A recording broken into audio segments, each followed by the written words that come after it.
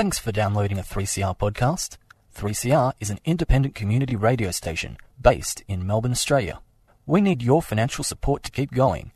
Go to www.3cr.org.au for more information and to donate online. Now stay tuned for your 3CR podcast. Dirt Radio. Organic. Friends of the Earth. Activism. Underground. Political action. Necessary. Wind farms. Indigenous struggles. Land rights. Anti-nuclear. Nanotechnology. Climate change. Coal barons. Mining magnates. Activists. Educating. Communities. Transforming. Communities. Mobilising a sustainable planet. Get involved now. Friends of the Earth. Friends of the Earth. Friends of the Earth. Dirt Radio. That's right, you're on Dirt Radio. I'm Sam, and today I have a wonderful Friends of the Earth person in the studio, Phil Evans, our membership and fundraising coordinator. Welcome to Dirt Radio. Thanks, Sam. Good morning, everyone. Now, we've done some interviews. I think the last interview I may have done with you, you were actually chained to the top of some sort of mining equipment at the Laird Blockade. Is that right? Yeah, that was a while ago, about a year ago now, up at the Laird State Forest, a part of the Laird Blockade. It was a massive walk-on. We had about 100 people walk onto the mine site, and we sat on machinery and things like that. And it was a pretty exciting and eventful day. Yeah. It's the best live interview I've ever done, right as someone's being arrested on top of a piece of mining equipment. Now, Friends of the Earth is very lucky to have you now down, based in Melbourne, working with us. Yay! Yay. Very happy about that. And we wanted to talk today about what's going on. This time of year is tax appeal, of course. Now, Friends of the Earth has been having a pretty full-on year in our 40th year of existence, which, you know, maybe it's a change of life thing. Foes midlife crisis. Watch what happens. So obviously the year started off with us being under attack by the federal government, which was a continuation of actually since 2012, back when the Labor government were in power. We've undergone a series of hostile audits and have had to address ourselves to pretty much everybody, which we've passed with flying colours, I might add. But of course, the attacks continue and have now broadened out to include other groups within the environment movement. And in fact, it seems that the Liberal Party policy as implemented at their National Council is to remove all environmental organisations off the register of charitable status, effectively clearing the path of resistance to extractive fossil fuel processes and stopping the halt to move Australia to renewable energy. So as the year's gone on, these things have played out in various forms. There's been a number of inquiries going on, not only into environmental groups, but also here in Melbourne last week, we had a sitting for the inquiry into wind power and wind turbines. Now, some people may not know, but you are actually a secret member of a secret activist theatre troupe known as the Flat Earthers, or the Flat Earth Institute. Is that correct? Well, my pseudonym would be Emeritus Insemiatus, when we're talking about that. But yeah, we had a bit of a fun time down there as part of the working with the Yes to Renewables campaign that's run out of Faux Melbourne as well. And we went down there to show our support for Senator Madigan and Senator Leyonhjelm, who both are rabidly attacking the wind industry at the moment. And both are rabid climate skeptics as well. Absolutely, yeah. And, you know, it's surprising in this day and age that, you know, such people are given such a public forum to talk about these anti-science ideas. So in the name of satire, we went down there as the Flat Earthers. Climate change denial and flat earthism kind of go together really well. And had a wind turbine that we were burning at the stake down there. Yeah, I saw that. It was all looking very heretical. And then, of course, there was this extraordinary moment that took place, which I was present for and witnessed, where you guys tried to approach Senator Leyonhjelm and give him a pamphlet from the Flat Earth Institute supporting his attack on wind, because, of course, coal is good for humanity, and all of this exploration of renewable energy is making the coal gods furious. And he seemed to have not had his coffee that morning and was a little bit grumpy. Now, he told you guys as he got into the lift, in no uncertain terms, to F off. Yeah. Which is totally surprising behaviour for, a senator, who has honourable in his title as well. So it was at least, a really shocking experience to see someone have such disregard for, what ultimately concerns citizens engaging in peaceful, democratic behaviour. Yeah. And to be told, in no uncertain terms to F off. And this is the thing. I mean, there was lots of chatter on Twitter about this. And one of the things was like, oh, God, a politician swore. And for me, it's like, the whole PC concept of language is complete BS anyway. There's a time and a place for sweary language. For example, right now I'd have to bleep myself if I was to continue to swear at this time of the day. But having said that, it's not about the fact that he used the F-bomb. It's actually about the fact that he is an elected representative who's been voted in, some would say through donkey votes, to represent the people, and yet his response to the actively engaged citizenry, which you would think politicians would want to engage with those people since they're the most active, was so disrespectful and just absolute arrogance written all over it. And I think that's what was really disturbing for people. Now, if he'd left it at that, perhaps it wouldn't have gone viral all over Twitter. But then he went online and actually responded to your fine self and to my Twitter handle online, saying that we weren't citizens, we were parasites. Absolutely. And that just, really was like the kind of like the icing on the cake, really. It just showed that flat out disregard for democratic process. And for someone who, calls himself a libertarian, like you think you'd have the respect for people to be out there voicing their differing opinions. Yeah, free speech and all that jazz. Absolutely. And and that's the thing. It was just it was a absolute attempt to shut us down and push us out of the debate entirely. And it kind of backfired on him, really, didn't it? Because, a lot of the media picked up on it online. There were at least 3 articles I saw that were written. One of the finest ones, actually, strangely coming from Junkie, which was this awesome understanding that he was, the crazy uncle in the basement that was recounting his past sexual encounters in way too much detail and making everyone uncomfortable. It totally backfired on him. The community out there in Twitter and Facebook land were pretty on the ball in understanding that it's the disrespect, the blatant disregard for community that is the issue here, not whether a politician swears or not. I thought that was really, really revealing. And these are the guys. These are the guys that are deciding at this moment in history when we are facing cataclysmic climate change based on extractive fossil fuels, when not only all the scientists, but now the World Bank and the IMF and all of these people are going, coal's kind of dead, it's kind of over, people need to move towards renewables. And of course, later this year, the climate talks are going to be in Paris, which wants to go 100% renewable. And here we have these guys, and I mean guys, like they're all men, who are making these choices that have intergenerational consequences for us, and they're making it not based on science, but based on what? Some sort of neoliberal Christian ideology. I don't quite understand what's going on, really. But I wonder how we get to the path of 100% renewables while these guys are in control of all of this stuff. It seems just almost...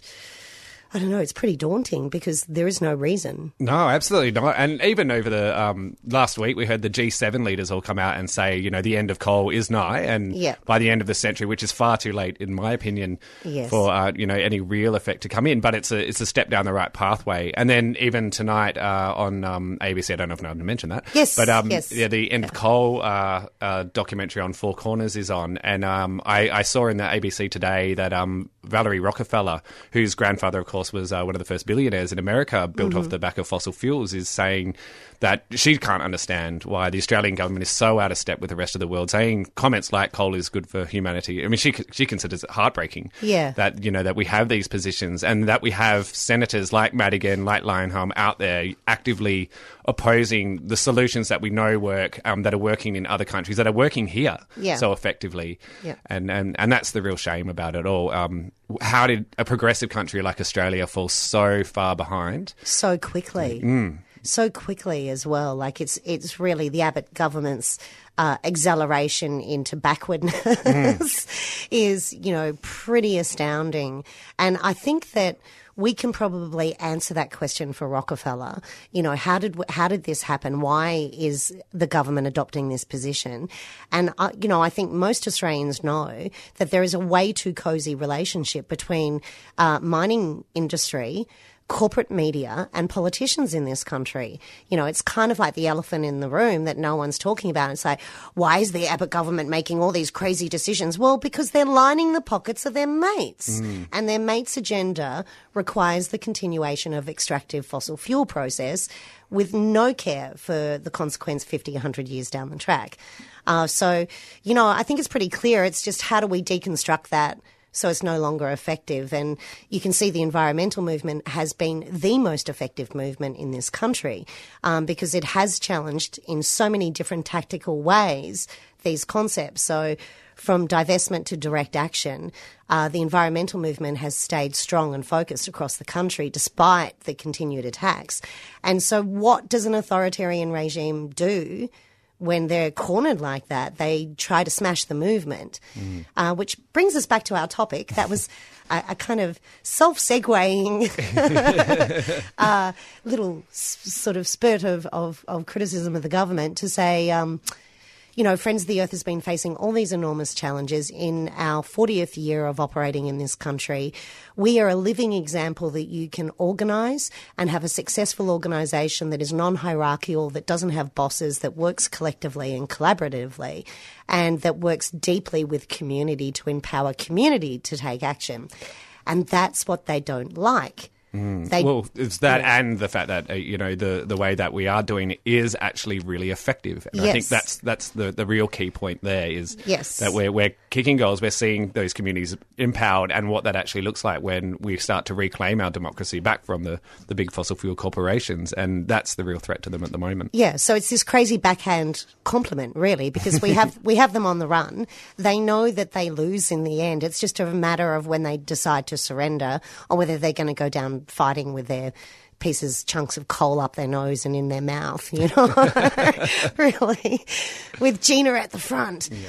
So what have we done this year? Because I know we've done some amazing stuff, and you and I are so sort of busy in the thick of, dealing with everyone that works with FOE that sometimes we forget to take stock of what we've achieved. So I believe that you've actually written some of this down for us. I have, and I am going to refer to my notes because there is just so much going on at FOE. And you start, obviously with, the Quit Coal and the Coal and Gas Free Victoria campaigns, which have just helped communities, the 61st community, declare itself a no-go zone for those extractive fracking industries and unconventional gas, which is just amazing.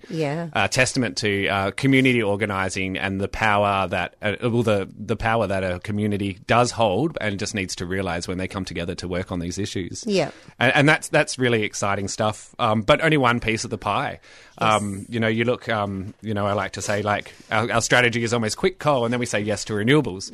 And the Yes to Renewables team have been really just growing strength to strength this year. And really, the election of the Andrews government last year really gave a great opportunity to start to dismantle the regressive environmental policies that the Baillieu and Napthine governments had put in place. And Yes to Renewables were at the forefront arguing for the repeal of those anti-wind laws that, were really stifling the industry here and holding back the growth of jobs in the renewable sector. And I think a massive win of that has seen the repeal of those laws and the confidence again to come back to business to be able to actually get those wind farms going, and more communities talking about cooperatives and other decentralised structures in terms of getting those projects off the ground. And it's great to see Yes to Renewables at the forefront of that sort of work. Yeah, and it's awesome, again, to remind people that Friends of the Earth has this extraordinary philosophy where there is resistance, but there's also transformation, and the transformation is well, we're not going to just talk about what we don't want. We're going to show you where we think we can go and what we do want. And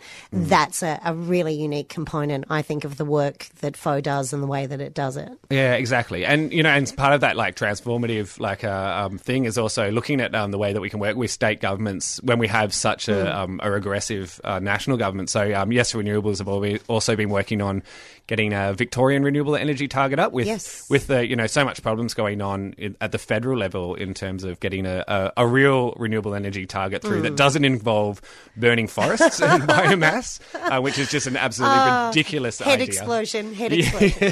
Absolutely. So, it's great to see them out the front calling for that target as well. And, and the government have been really, in Victoria, have been receptive to that idea. And, it'll be watch this space, I would say, in terms of that stuff. Yes. And so what else we got going on at FO? Because I know there's a lot more. There is so much more. And I know, Sam, you're part of the Economic Justice Collective, which is a new addition to FO this year. It's a new but an oldie. I mean, FO was really engaged in the anti-sort of globalisation movement. And then it kind of fell off a little bit as we turned our focus to climate change. But it's back because it's interconnected. Yeah, absolutely. And it was actually interesting. I was flicking through some of the old newsletters when a supporter came in the other day. He was looking for a particular article from 2000, which was great to go back through that history. And we've been doing it a lot through our 40th year. Yeah. I opened up to the section on the S11 protest because it was around that same period. And, and FO were really, working with so many other people to make sure that community blockade was so successful. Yeah. And now the continuation of that is seen through the resistance against the big evil deal on everything, the Trans-Pacific Partnership, which also known as corporate rights. Yeah, the big Trojan deal.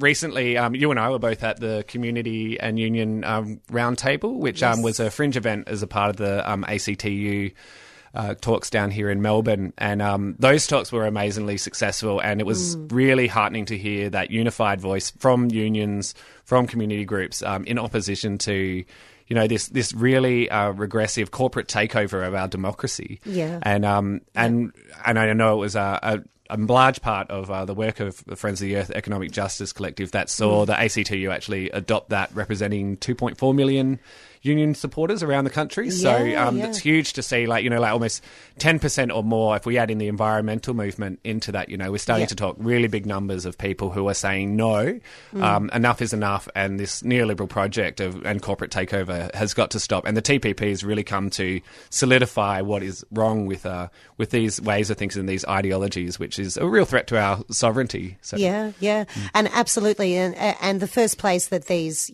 secret deals are going to exercise their power is, of course, going to be around the mining industry, particularly in Australia, where so many people involved in this deal see us as a giant quarry for their own geopolitical gains, etc.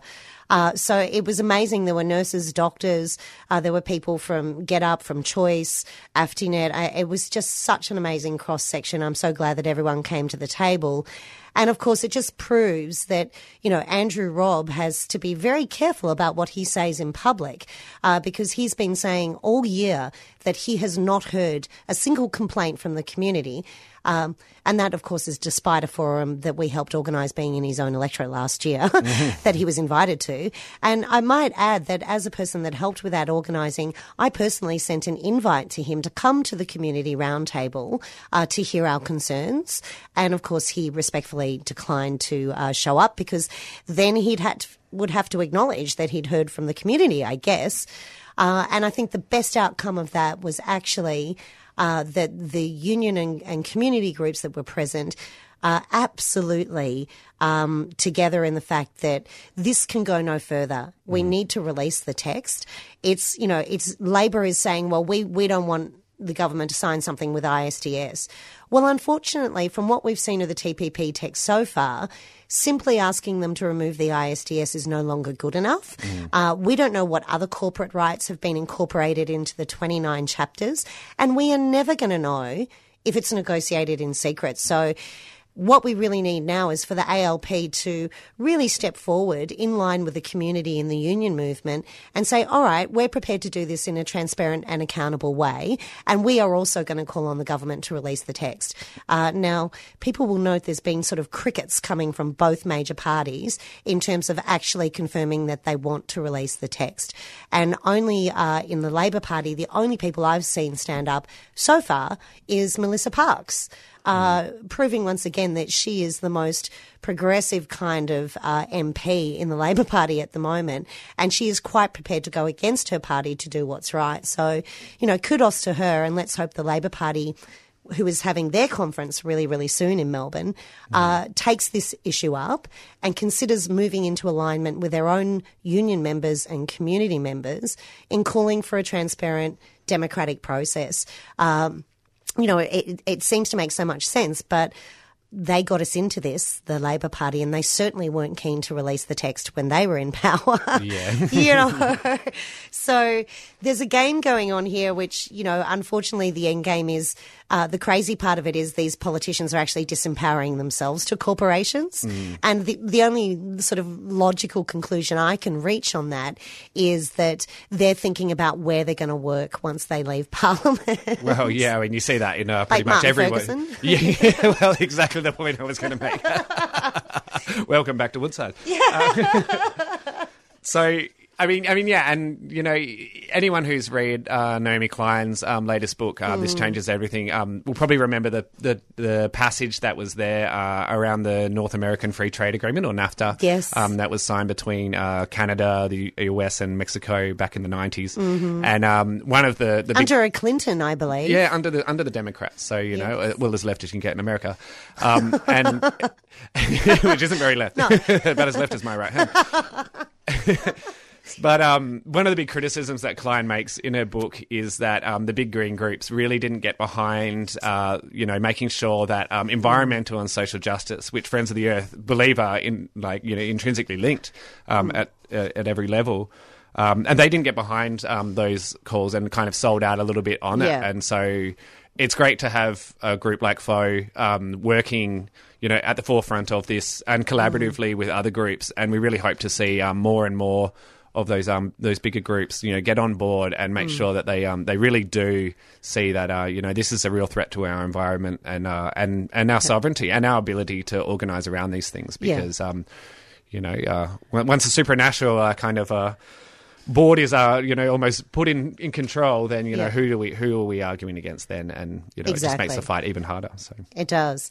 So what else have we been up to? Because there must be more. In fact, I know there's more. There is so much more. So really exciting stuff is around the Barmah Millewa Collective, which people have known has been around a while, working to protect red gum forests up in the Barmah and Millewa State Forest, and helped declare over 12,000 hectares of national park over the last couple of years. They're actually about to have a bit of a rejig and a bit of a name change. So they're going to be called the River Country Campaign now. So those people who are familiar with that, if they start to hear things about River Country, can know that that's going on. And they're at the moment looking into the Indigenous protection areas and making sure that there's adequate funding given to those, so they can actually be an effective force in making sure that country and culture can be properly looked after, and we can start that that good conversation about educating people about what that connection means. And I think that's a connection that that we can all look and explore in ourselves and start to understand that this is sacred land that we live on and was never ceded. And it's really important that we learn about what it means to be on this land and start to connect with that. So that's really exciting stuff from the River Country campaign. But then there's also the anti-nukes and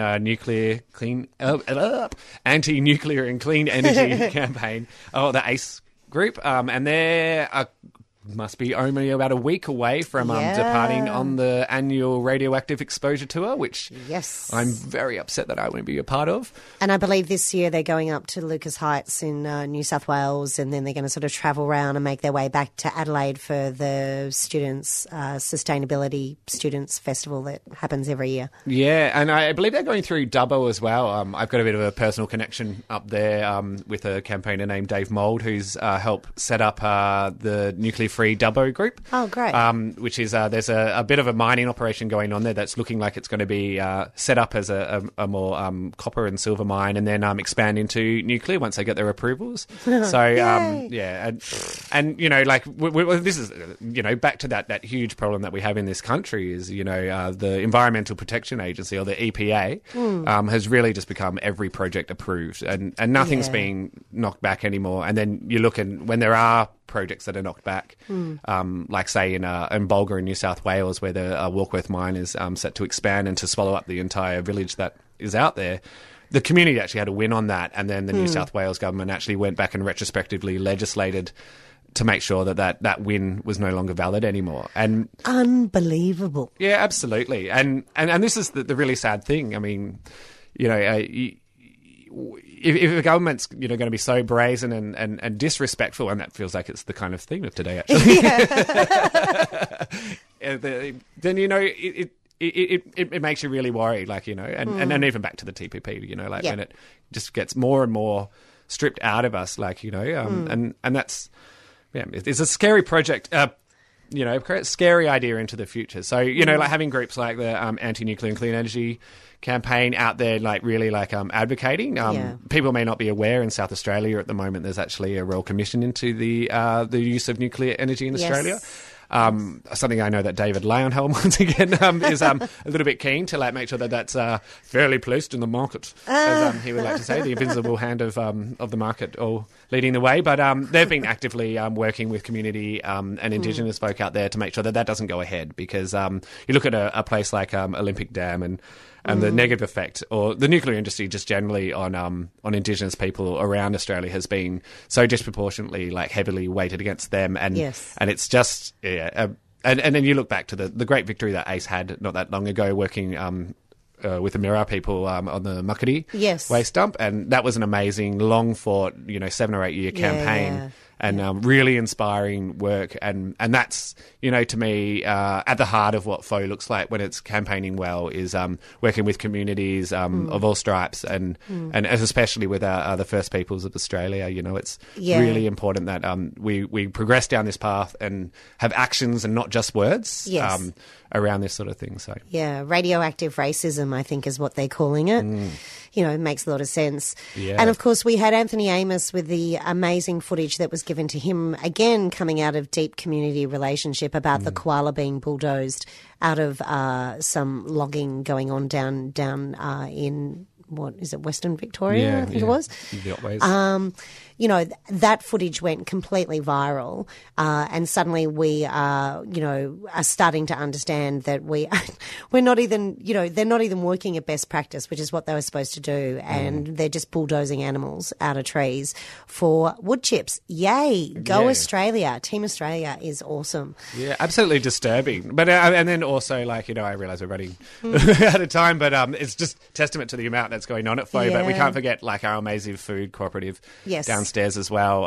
Our favourite Beth was recently awarded a Local Heroes award from the Yarra. 2 years in a row. She's like superhero now. Uber hero, I would say.